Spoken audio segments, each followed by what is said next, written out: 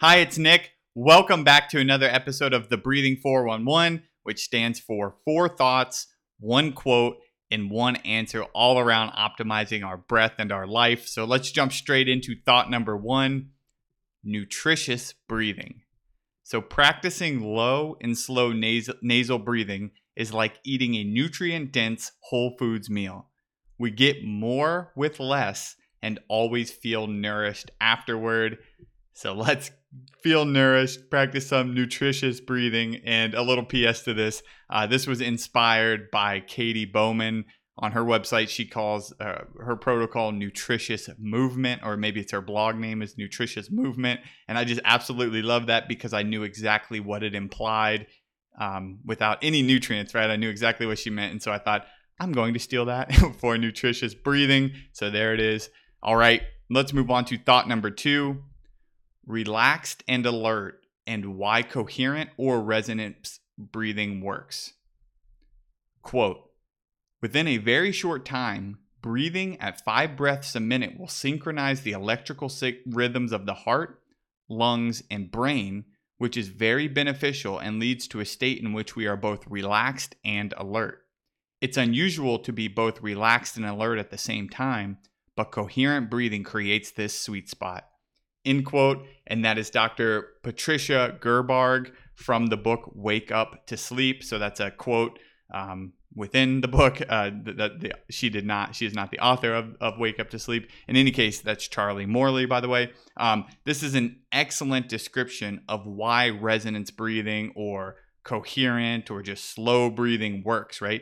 It synchronizes the electrical rhythms of the heart, lungs, and brain, leaving us relaxed and alert. That sounds good to me. I hope it sounds good to you too. So you can give this a try to breathe at 5 breaths a minute as is suggested in the text here. You could breathe in and out at 6 seconds. So 6 seconds inhale, 6 seconds exhale. Or you could do a 5-second inhale and a 7-second exhale, which is what I most commonly do if I'm going to breathe at 5 breaths per minute. But I've actually been playing around with 6 in, 6 out, just to balance it a little bit, even though I normally breathe with an extended exhale. In any case, try them out, see how you feel, and enjoy synchronizing those electrical rhythms. But let's move to thought number 3 and say, but you do not have to control your breathing. Just touch it with mindfulness. And here's another quote. Something happens when mindfulness touches breathing. Its quality changes for the better. The breath becomes pleasant. It is enjoyable just to sit and breathe. The body, the mind, and the breath begin to coalesce. They each partake of the other so that it is difficult to distinguish among them. End quote. And that is Larry Rosenberg from Breath by Breath. And so I am guilty of always thinking, we need to do slow, controlled breathing exercises, and these are best. But let's not forget that just adding a touch of mindfulness is similarly powerful, causing the body, mind, and breath to all coalesce. That sounds good to me, just like the synchronization of electrical rhythms sounded great to me in the previous thought. And as a little PS to this one, this coalescing sounds a lot like that, right? It sounds a lot like the synchronization of the electrical signals from the heart, brain, and lungs described for resonance breathing. So even if you don't want to set a pace at 5 breaths or 6 breaths per minute, just adding the mindfulness can slow it down and bring these rhythms into harmony. And with that, it actually brings up a really interesting point, which I am going to have as thought number 4 here. And I titled this Direct versus Indirect Slow Breathing. 2 options for relaxation.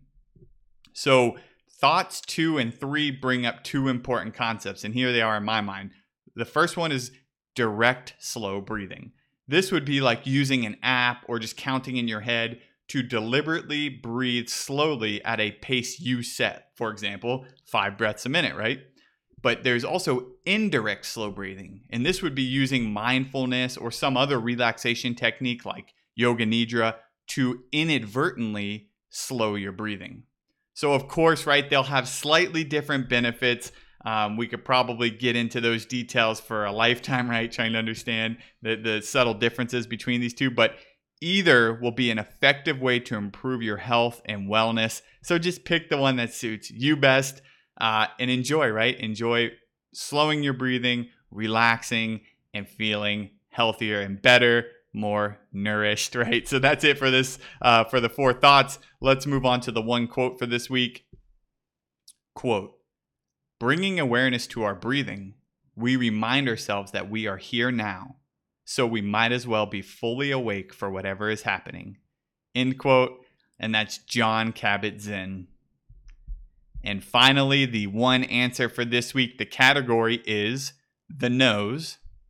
The answer is, these bony structures, which are surrounded by tissue and a mucous membrane, play a critical role in warming and humidifying incoming air, as well as modulating airflow. What are the nasal turbinates?